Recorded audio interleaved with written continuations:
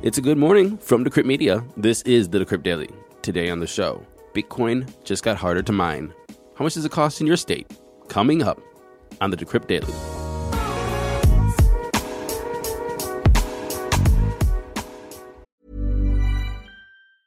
Hiring for your small business? If you're not looking for professionals on LinkedIn, you're looking in the wrong place. That's like looking for your car keys in a fish tank.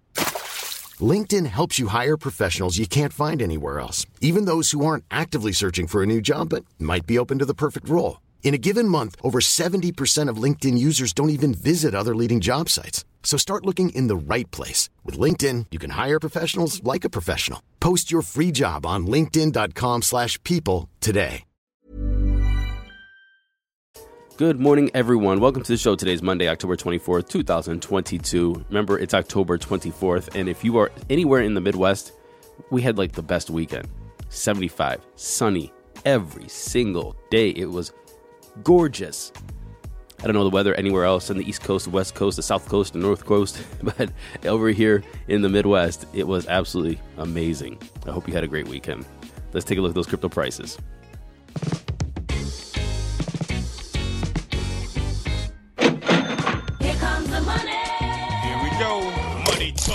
And I'm recording this at 10:46 a.m. Eastern Daylight Savings Time.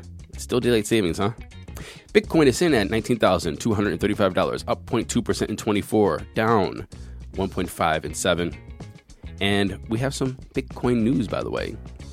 Bitcoin mining difficulty jumped another 3.4% on Sunday, hitting a new all-time high of 36.835 trillion hashes. It's not the biggest increase lately. The last increase was 14%, but this is still significant, making it harder and harder to mine Bitcoin. Basically, making it more competitive to get those yummy Bitcoins. Now, where you live does influence the profitability of mining Bitcoin. For example, the electricity cost in Ohio to mine one Bitcoin is around $14,600. I mean, there's cheaper places like North Carolina, $13,000, Oregon, $13,000, Washington, $13,000. But if you go all the way to Hawaii, it's around $63,000 to mine one Bitcoin in energy costs, which basically tells you there is nobody mining in Hawaii. Some of the most cost-effective places actually are on the East Coast to mine Bitcoin. West Virginia, North Carolina, South Carolina, all pretty cost-effective. I wouldn't move there to mine Bitcoin because Ohio is not that bad in electricity costs. So if you want to check out the energy cost to mine one Bitcoin in your state, you just click the link in the show notes. Ethereum is $1,330, up 1.5% in 24. Tether's number 3, USDC is number 4, and Binance is number 5 at 272. Seriously, it's always 272. Running off the top 10, we have XRP, BUSD, Cardano, Solana, and Doge. One of these days that's going to change, and I'm going to be caught doing multiple edits because I'm stuck in that pattern. The total market cap is up 0.5% in 24. It's at $926.5 billion. We have a BTC dominance of 39.9, an F dominance of 17.6. And we have some more price news from Axie Infinity's token, AXS. It's lost nearly 22% of its value, and it has a market cap of $830 million, down from about $1.13 billion just a couple days ago. The primary driving force behind the downfall of AXS is because, well, they're going to drop a lot more tokens onto the market. Today, they're planning to unlock and distribute private investors' tokens. Axie Infinity's private investors will receive nearly 21.54 million AXS. That's around 8% of its total supply, or $186 million. Basically, these investors purchased AXS token for 8 cents in 2020. They're going to get around 11,000% back on their investment. So what does that mean? Some quick back of the napkin math. You put $1,000 in there, you have $110,000. So are you going to dump on the market? I know I will if my tokens were unlocked. But what would you do? Matthew Aaron at Decrypt.co. Moving into our headlines. Freeway. It's a company that boasted 40% returns. Well, they halted services citing volatility in the market. FWT is their token, and it plunged 70% in value on this news. So what did this company and this token and this ecosystem do? Well, it allowed users to buy superchargers, which would stimulate a range of cryptocurrencies. and hodlers could receive daily rewards for these supercharged cryptocurrencies with a total possible return of up to 43%. So, they halt withdrawals. Now they're like, hey, do you want 43% return? Well, here's what you have to do. You have a 20% basic annual return, and then you can boost the annual rewards token in various loyalty incentives. And the first incentive involves users getting a set of 30-day notice periods on any sale of their superchargers. If they do that, it's 10% return. And you can get another 10% return by hodling a certain number of freeway tokens. Basically, let me just break this down to you. They stop withdrawals, their token plunges, and then they say, hey, we'll give you 43% returns if you, with the basic returns, and then if you don't sell anything and you start putting more money and aping into our ecosystem again. I'm not saying this is a duck, but this is definitely a duck. And we know what duck means in this podcast, right? If it looks like a duck, it talks like a duck. This is definitely something that you should probably stay away from. So there was a multi-million-dollar phishing scam that hit FTX users through application programming interfaces, which we usually call APIs. But on Sunday evening, Sam Bankman-Fried tweeted that he's prepared to pay back up to $6 million for FTX users affected by the exploit.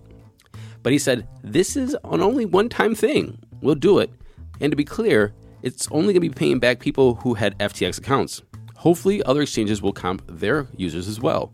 But this is not precedent. He wants to make sure everybody knows that he will not do this again just willy-nilly. This was an API exploit that had nothing to do with the accounts and users. FTX, as a result, disabled the APIs to these suspicious activities and told users to create new ones. The ongoing saga of OpenSea's head of product, Nate Chastain, who has been charged with wire fraud and money laundering. If you guys remember back in the summer of 21, he was responsible for deciding which NFTs would be featured on the exchange's homepage. Prosecutors alleged and claimed that Chastain had set up a wallet address to hold the NFTs and funnel profits back to himself. The indictments against Nate Chastain is, in fact, moving forward. NFT gated luxury villas. They're going to be brought to you by a company called AGIA International. And it claims that they're going to sell 60 ultra-luxurious villas and pavilions, and they're only going to be sold via NFTs. Where do you think this is going to be? Well, it's going to be on an island. What island do you think? Well, it's the Fyre Festival's island. And the Fyre Festival island is being turned into an enclave for crypto millionaires. These villas and these pavilions will range anywhere from 1,000 square feet to 6,500 square feet. And if you want to be on the allow list just to purchase the NFT or to purchase one of these, it's going to cost you $10,000. These properties are going to range anywhere from $1.5 million to $5 million. And the final news of today, we have Gavin Wood, the founder of Parity Technologies, the company behind Polkadot. Well, he is stepping down as the firm's CEO. This move is reportedly Gavin Wood's own volition due to his feeling that serving as chief executive has limited his ability to pursue eternal happiness. This is not the first CEO in the crypto space to step down. No. We have a lot of executives stepping down this year. FTX.US's president stepped down. CEO of Celsius stepped down. He probably should be in jail, actually, not just stepping down. CEO of Kraken, Jesse Powell, stepped down. MicroStrategy CEO, Michael Saylor, stepped down. Genesis CEO, Michael Morrow, stepped down. Algorand CEO, Stephen Kokikos, stepped down. And Alameda Research co-CEO, Sam Trabucco, stepped down. Most of them resigned with some sort of statement saying that we have to look at our eternal happiness. And now this is when I put on my tinfoil hat. Either A, now tinfoil hat means this is a conspiracy theory that I'm totally making up with no evidence right now, just on the spot. But either A, they're all fearing regulations and the SEC or the CFTC slamming them with some sort of violation of securities or some kind of trading whatever whenever some law comes out and they all know it, so they're just kind of like backing off. Or B, they're going to join Brian Armstrong with extension of life research, and they're all going to upload their consciousness into the cloud and live on the blockchain. Do you think I nailed it? Let me know. Matthew Earn at Decrypt.co. Thank you very much for listening to this episode of the Decrypt Daily. My name is Matthew Deemer. Don't forget to go to Apple Podcasts, like, subscribe, share, leave us a comment, and if you're listening on Spotify, click them 5 stars. And until tomorrow, happy hodling, everyone.